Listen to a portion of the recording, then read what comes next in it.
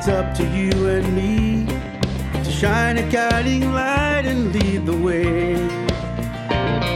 United by our cause, we have the power to pursue what we believe. We'll achieve the realization of our dreams.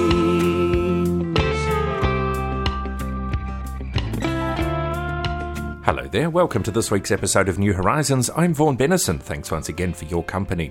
Today we present part 2 of the keynote speech given to the International Council on English Braille General Assembly a couple of weeks ago. And we'll recap the last couple of minutes from last week. Remember, we're talking about sustainable development goals for Braille across the world. In 2018, we were able to work with the United Nations to declare September 23rd as International Sign Language Day. The deaf community has taken that seriously and have since then, for the last 3 years, they have built it up and have celebrations and create opportunities for public awareness around International Sign Language Day. In December 2019, we worked with the United Nations to pass another resolution to declare World Braille Day on Louis Braille's birthday. So we have International World Braille Day. It passed this year, January, with little fanfare from the community of Braille users and the international blind community. We speak often about the importance of Braille and the need for Braille to continue for generations. And that's one of the reasons of International World Braille Day. Well, if we have worked to have this day declared internationally by the United Nations, we must make a fanfare about this day in order to build international awareness and to get the international community to recognize the importance and use of Braille. I have many friends, some of whom came work in the United Nations. I include an ambassador also, who since I came here as the first blind person as an ambassador, other colleagues have come. And some have told me they wish they knew Braille.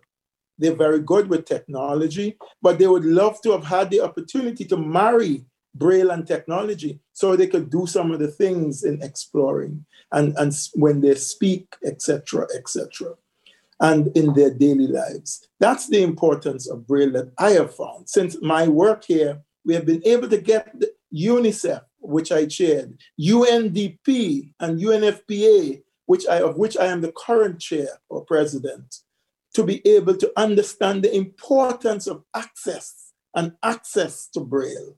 These are the kind of things, but we can only get this to happen regularly if we make people know the importance of access to information through Braille, and if we make Braille available in real time as you marry it with technology. Returning to the SDGs, let me just pick out a few that are of importance to us. I want to begin, though, with another thing that we campaigned for, and to ask you where you are with this. We campaigned for the right to read. Many years, I have had great friends who spent many hours dealing with it. I had the honor of spending a short time to deal with it and some time to get it ratified in my own country and in some of the Caribbean islands. And while it has come to pass as a resolution, the question is, are we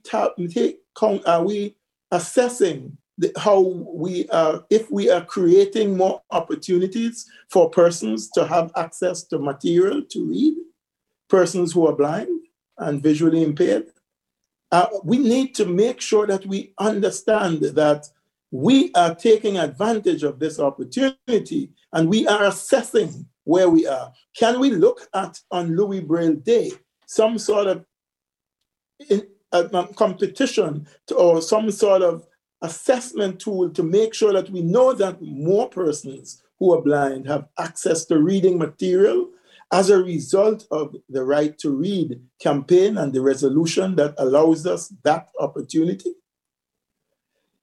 We speak in there are 17 SDGs, and I brought together about 8 of these that directly link to us. Number 1, poverty.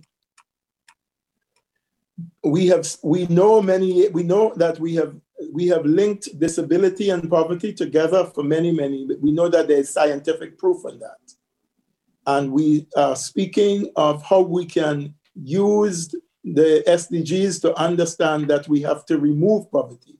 And as I say often, if you do not remove poverty from amongst persons with disability, you will not change the world in removing poverty. So we have to monitor that. Number 3 is health and access to health and well-being. Health and well-being includes the opportunity for us to get physical exercise along with access to healthcare and health services. Last year, I was very fortunate to be on as part of the team in the Universal Health campaign, so that we were able to get eye health in Universal Health for the first time. And we have been able to work to make sure that persons with disability and access to health is also in the Universal Health resolutions. We again have to understand and monitor that. Number 4 is education. Well, I do not have to say a whole lot about that because all of us know that access to education is our access to the key to unlock poverty, to unlock exclusion, to unlock inequality. So access to education is critical as we monitor. Number 5 is gender. Access to equal opportunities for girls and women.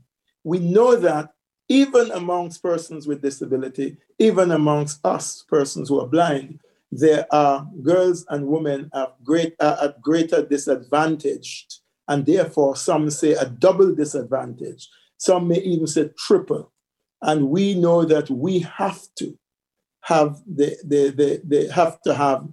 need for support services and access to services for girls and women as amongst the very highest and most important champions that we seek for within trying to create opportunities and services for children and youths and students and women with disabilities. Gender parity is critical and paramount. We then could look at access to decent work. And it is about the opportunity to create work and to make sure that persons who are trained and persons who have opportunities to decent work. And that's another area that we have to be aware of. Access to accessible cities, as there is work going on to create opportunities in cities and to rebuild the cities. And we know that, as I said, we're not going to come out of the pandemic the same way we went in. How do we make sure that these cities are more accessible for persons who are blind and for persons with disabilities? Remains another important challenge. And while I skip a number of them, some of which are very dear to me, such as climate and water, I will skip down to and sanitation. I'll skip down to the last 2, access to justice and access to partnership. Justice, because we want to be sure that persons who are blind and persons with disability have the same access to justice as other colleagues in our communities. And similarly, partnerships, building partnerships, not only at the individual level, but certainly at the national, communities, and international levels so that we can work together. Why did I go through all of those? I go through those because all of our countries have signed our commitment to these. And they are and we as nations, we're committed to make these work for a better world. Civil society, of which your organizations are a part, are given a strong role in monitoring government's implementation of the SDGs. And we as persons with disabilities, we as persons who are blind, have to play an equally important role in making sure that our needs are met within the broader needs of our societies. I urge you, therefore, to play a role, understand and find out, and be part of the global change. Let me conclude with a few other things in terms of the environment and change. Much of the effort today is about the inclusion of youth. I don't know your organization, especially now.